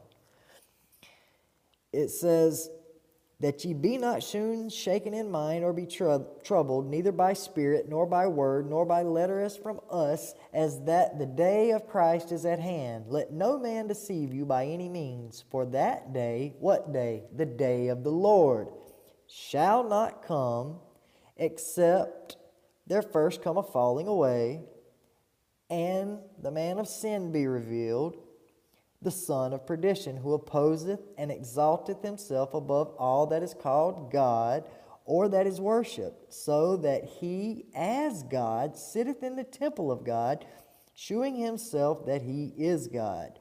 Remember ye not that when I was yet with you, I told you these things? And now ye know what withholdeth, that he might be revealed in his time. So when Paul was with them, he literally told them who the restrainer was. And what was being restrained, which was the man of sin. Paul tells them that for the mystery of iniquity doth already work. Only he who now letteth will let, or he who restraineth will now restrain, until he be taken out of the way. And then shall that wicked be revealed, whom the Lord shall consume with the spirit of his mouth, and shall destroy with the brightness of his coming. Even him whose coming is after the working of Satan, with all power and signs and lying wonders, and with all deceivableness of unrighteousness in them that perish, because they receiveth not the love of the truth, that they might be saved. And for this cause God shall send them a strong delusion, that they should believe a lie, that they all might be damned, who believed not the truth, but had pleasure in unrighteousness. But we are bound to give thanks always to God for you, brethren, beloved of the Lord, because God hath from the beginning chosen you to salvation through sanctification of the Spirit and belief of the truth, whereunto he called you by our gospel to the obtaining of the glory of our Lord Jesus Christ. Therefore, brethren, stand fast and hold the traditions which ye have been taught, whether by word or our epistle. Now our Lord Jesus Christ himself and God, even our Father, which hath loved us and hath given us everlasting consolation and good hope through grace, comfort your hearts and establish you in every good word and work. That is literally what is going to happen when believers all over the world start realizing that they are in the tribulation. And I truly believe that if we are not already in the tribulation, we will be shortly. I really, if somebody, pressed me on it and made me say yay or nay, I would have to say I believe that the tribulation has begun. And I will say this, that I will be able to know for sure and give a better answer in the next few years for sure. I even have a very good idea of who I think at least the first two aspects.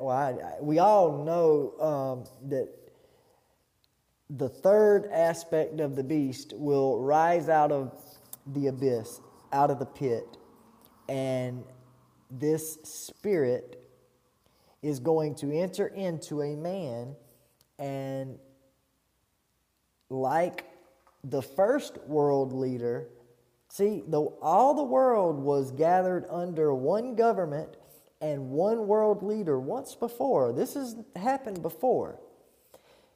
It was in Babylon.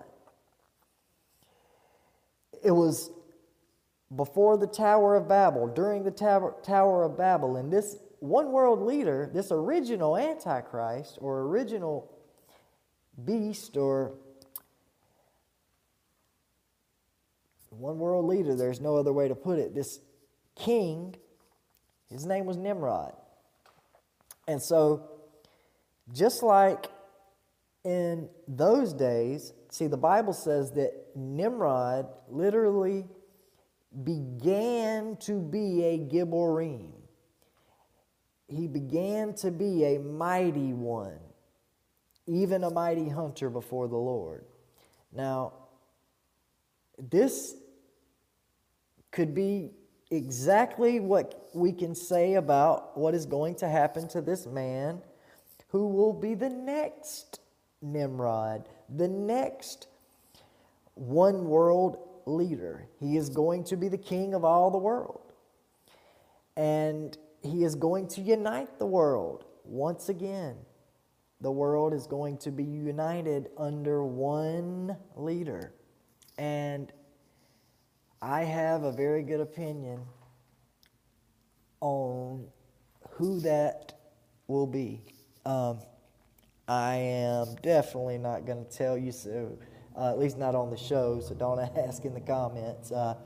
If you want to talk about it with me privately, you can message me, and I can give you my belief on that, and I can tell you why, and I can tell you how I will know for sure, and how you can know for sure too soon if certain things happen that a certain group of people and a certain letter of the alphabet keeps saying is going to happen. You know, they are still saying it's going to happen, and all of these false prophets prophesied about this person. I could see how if things happen the way that this person's followers still believe and are saying is going to happen, how it could definitely be that way. At least, you know, he would not have any of that satanic power, but he would be the second aspect, the human man aspect of the Antichrist until whoever he is, until he is indwelled by the spirit from the abyss. And guys, when he is indwelled by the spirit from the abyss, when he is literally become a Nephilim king, he may not be a Nephilim in the sense that the Nephilim from Genesis 6 were Nephilim, between the mating of an angel and a human, but he could definitely be considered a Nephilim because he will have the spirit of one of these Nephilim, the fallen ones, or Watcher, you know, who knows. I know that they are the ones that are in the abyss, which takes us back. I'm telling you, go listen to last week's program. I talked about the different ways and the dual fulfillment of he that was of old is not and will be again when he rises out of the abyss. That spiritual aspect of the beast. It shows you clearly that this was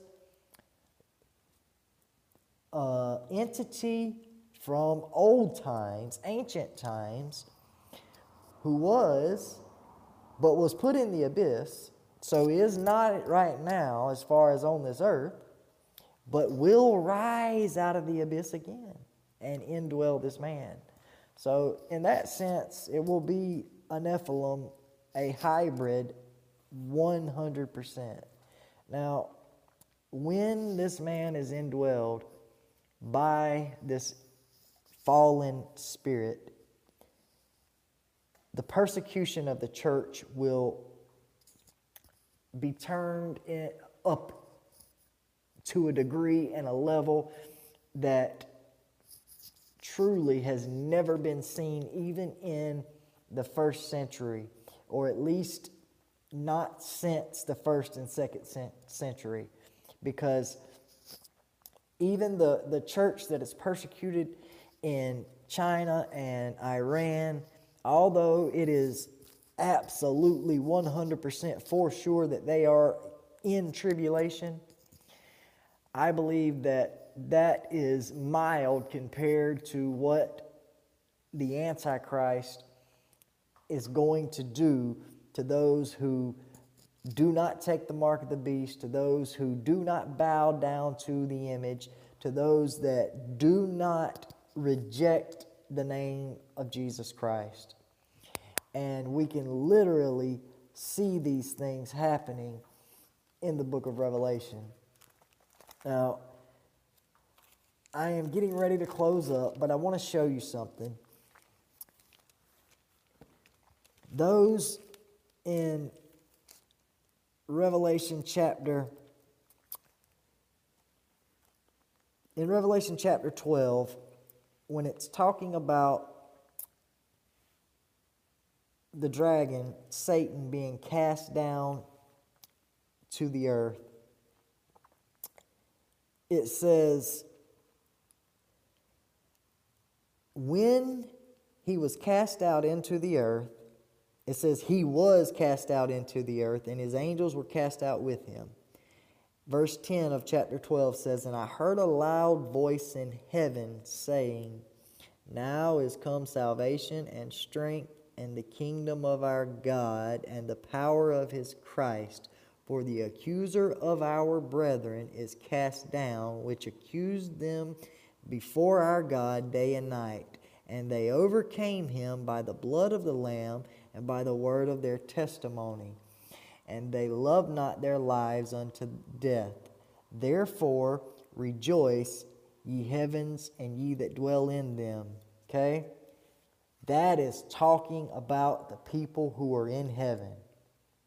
The people who have already been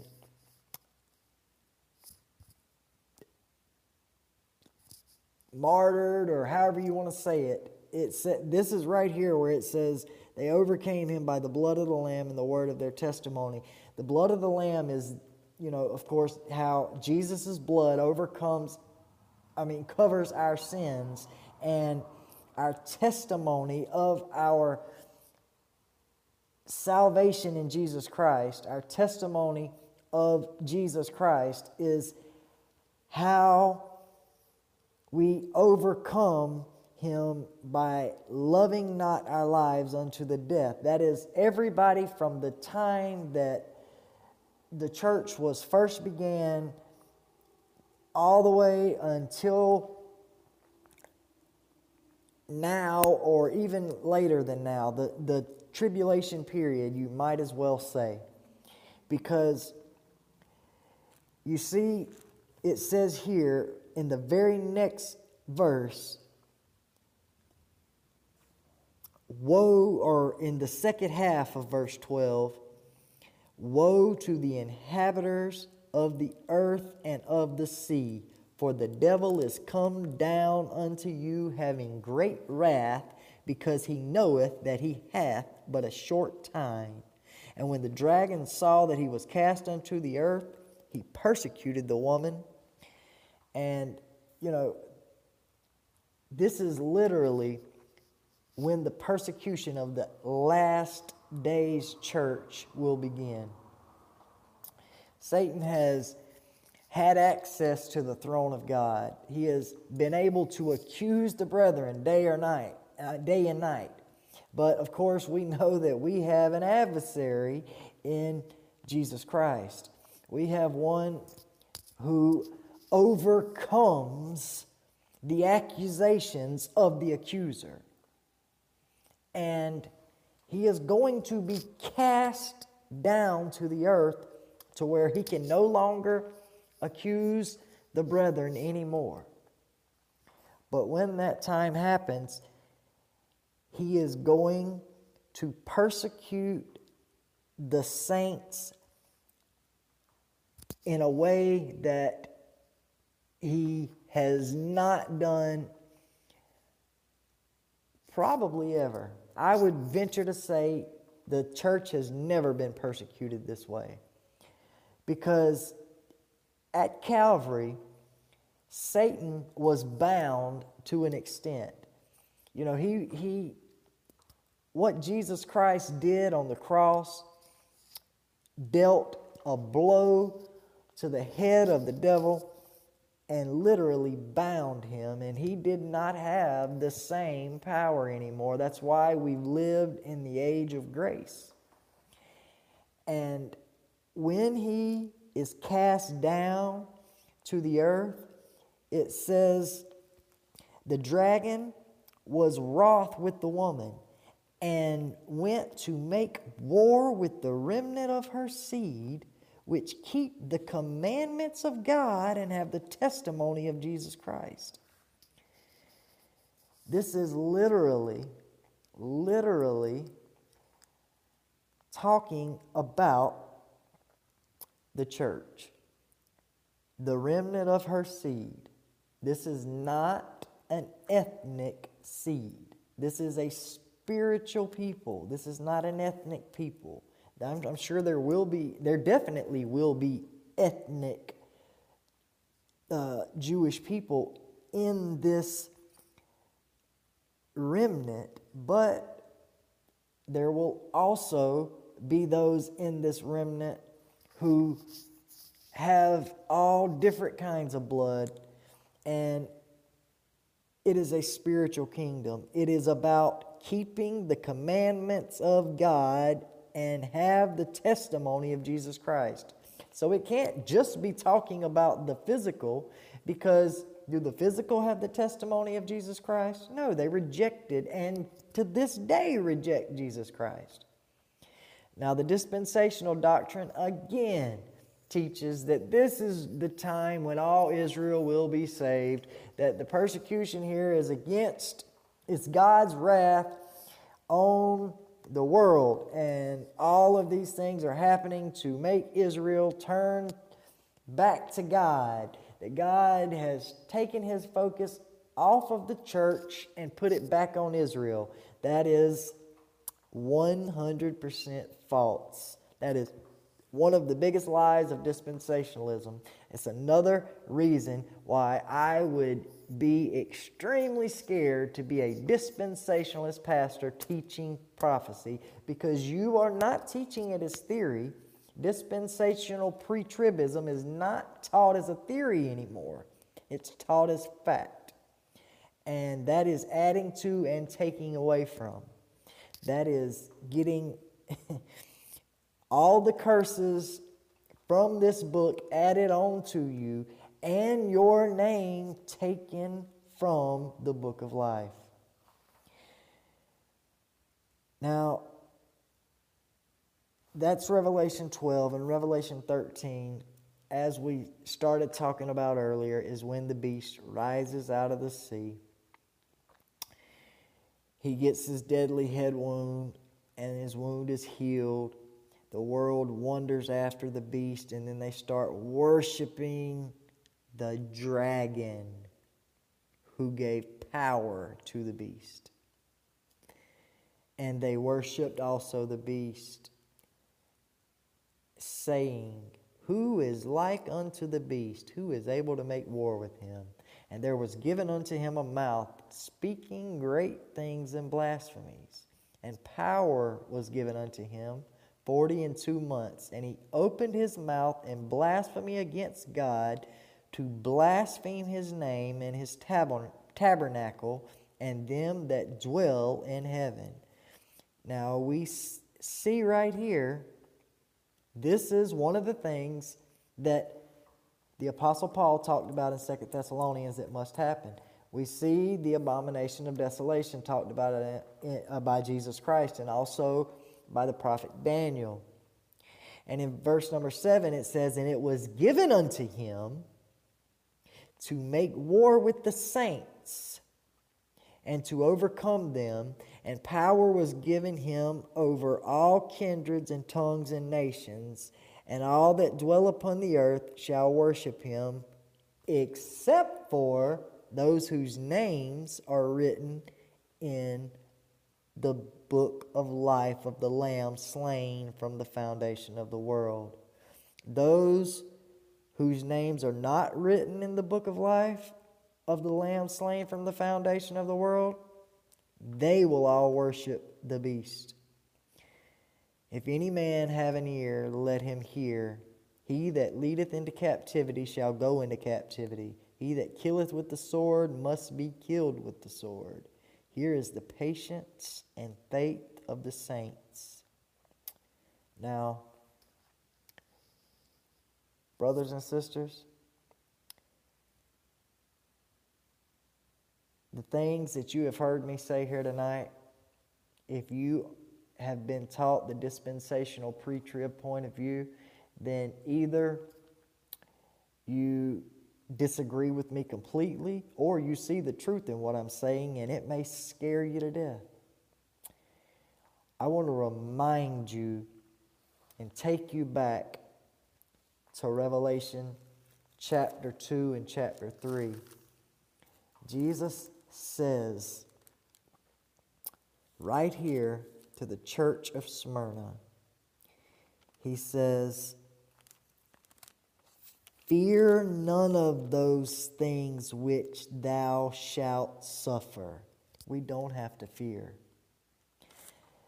We are not supposed to fear him that can kill the body. We should fear God who can destroy both body and soul. If we confess his name before men, then Jesus will confess our name before his Father and before his angels. If we overcome, we'll be clothed in white raiment, and he will not blot out our names from the book of life. But like those who were in the church in Sardis, Jesus tells us that if we do not overcome, if we defile our garments,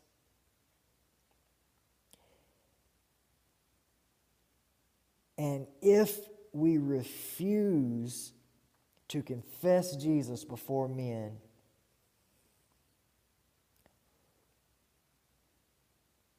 he will refuse to confess us before his Father and before his angels. He will deny us, brothers and sisters. I understand how this is going to be extremely hard for some to accept, and even harder when these things actually start happening. When people who believe that they were never supposed to be here start being persecuted.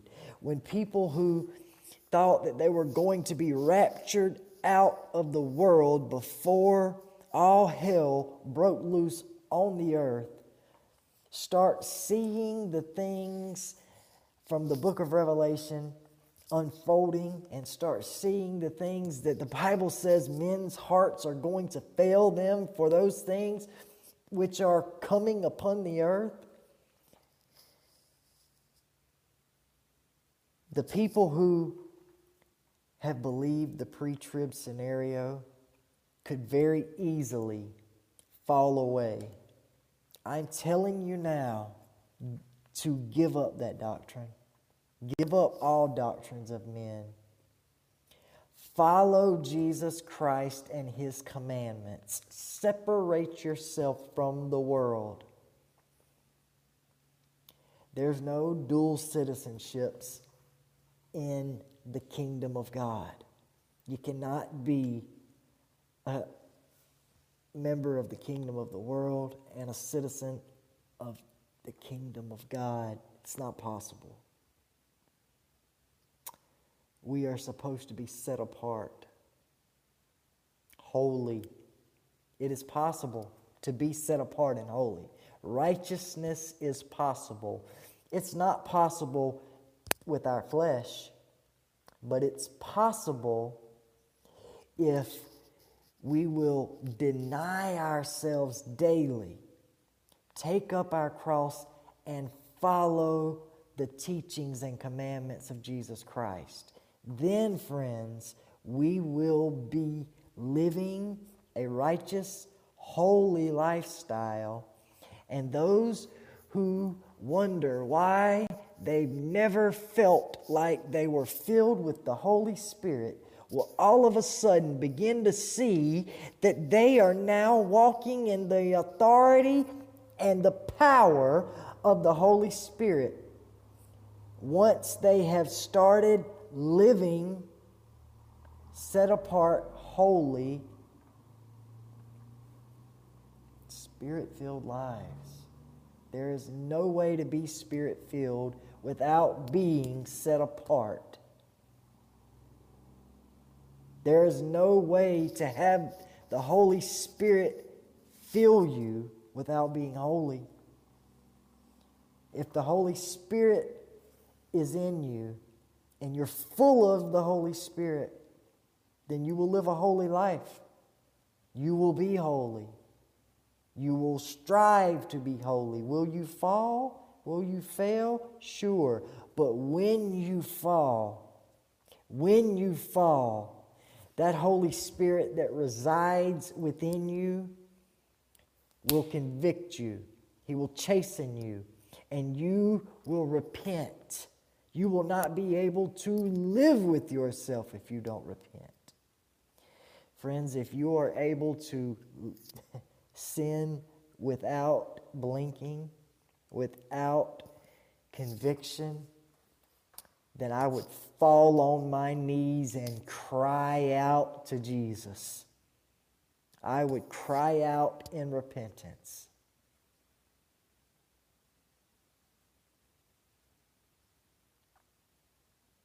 Guys, I've been going for over 2 hours, and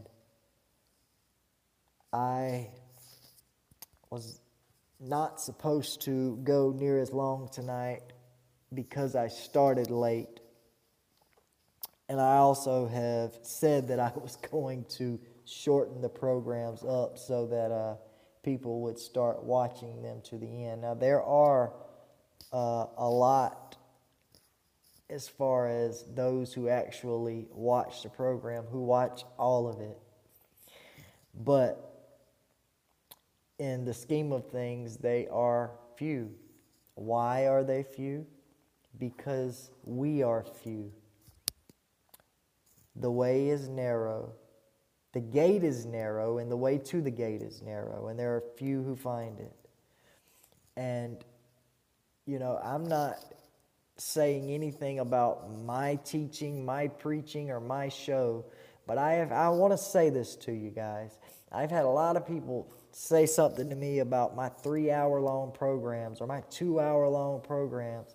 Let me tell you something. If you can't sit and listen to a 2-hour-long sermon, if you can't sit and listen to a 3-hour-long teaching when there's 24 hours in the day and these things are recorded, then how do you expect to live a holy, righteous life following the teachings of Jesus Christ? How are you going to give your entire life to Christ if you can't spend a few hours watching a program teaching Jesus Christ and His commandments and teachings? Now, I am not even close to the only one teaching these things. And I am not saying that you have to listen to me to be a Christian. The farthest thing from it. What I am saying is that we need to dedicate our lives to following the teachings and commandments of Jesus Christ. We need to live holy, live righteous, and we will be filled with the Holy Spirit, and we will see the power of the Holy Spirit. Guys, for those of you who are just joining, I seriously urge you to go back and watch this from the beginning. This was a Revealing Prophecy episode, and tonight's episode was about the power of the persecuted church in the tribulation.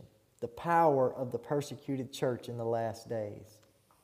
How they will have the same power as the apostolic church, the church in the book of Acts, the first and second century church, the first, second, and third century church.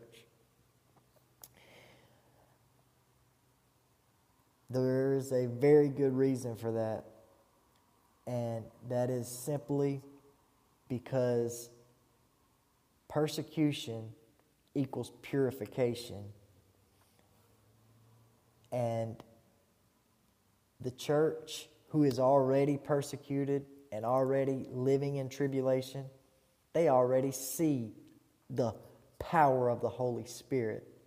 They see the things that the church of Acts saw, that the church during the tribulation will see.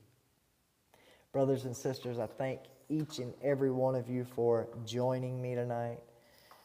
I always look forward to the time when I can come on and share the things with you guys that the Lord puts upon my heart to share with you. I have been supposed to do a program on the new IFB for 2 weeks now, and I didn't do it. But the reason I didn't do it tonight wasn't because I'm not doing it. It's because the Lord really put it upon my heart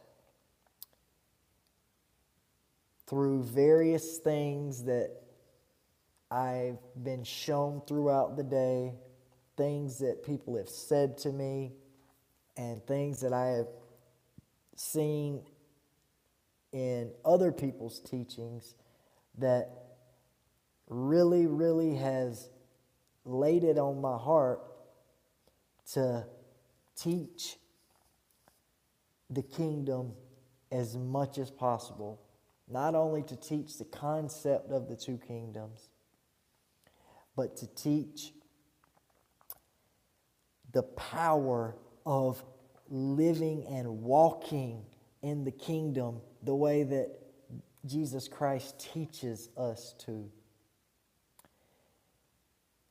There are so many people who are not being set free from so many things, whether it be physical illnesses, mental illnesses, addictions, whatever. The reason for that is, it's very simple. Very simple.